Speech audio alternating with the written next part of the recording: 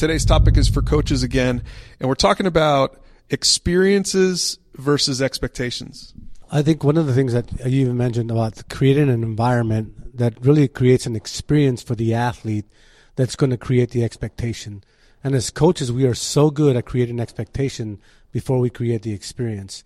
And I've seen so many times that when coaches say, I expect you to do this, and it's not a bad thing, but the fact is, when anytime you create an expectation before the experience, now you've taken the joy out of the experience.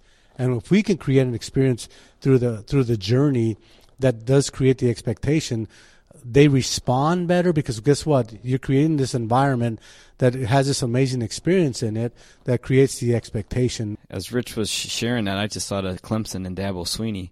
Clemson's always been mediocre prior to Dabo coming on, and what he did was change the culture, and I think one of his root words was love. I'm going to love my players, and I'm going to create a culture. This is right after they just won their second national title. He said, I'm going to create a culture of love.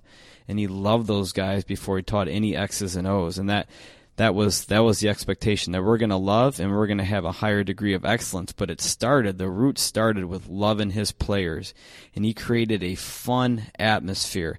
They were going to get at it, but when he brought love combined with fun, the expectation just fell into place because he had created that experience where kids want to be engaged, and now kids are knocking down the door to go to Clemson. I even think about the experience that we create for an athlete allows these young people to want to understand that I get to play for this coach.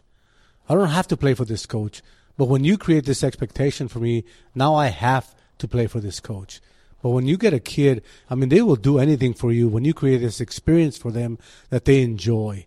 And again, I think that, we're going to have standards. We're going to push them as much as we can, but it's through the experience rather than the expectation.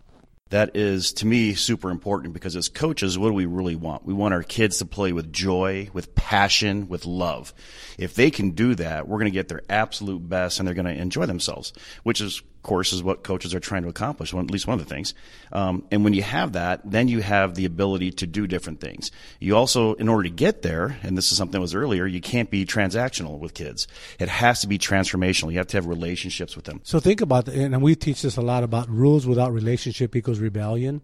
It's the same concept, is that when you create rules for me and I have no relationship with you, then again, I become rebellious. You take the joy out of the journey, and now I have to play for this coach because he's, again, creating this environment where all these standards or these expectations are put on my life, and I don't need more pressure in my life. I want to enjoy who I am and what I do and how I do it. So when we as coaches create this experience, man, they can't wait to get on the field. They can't wait to get on the court. Why? Because you've created this environment that, man, this experience is amazing. They can't wait to get there, and they'll do anything to play for that coach.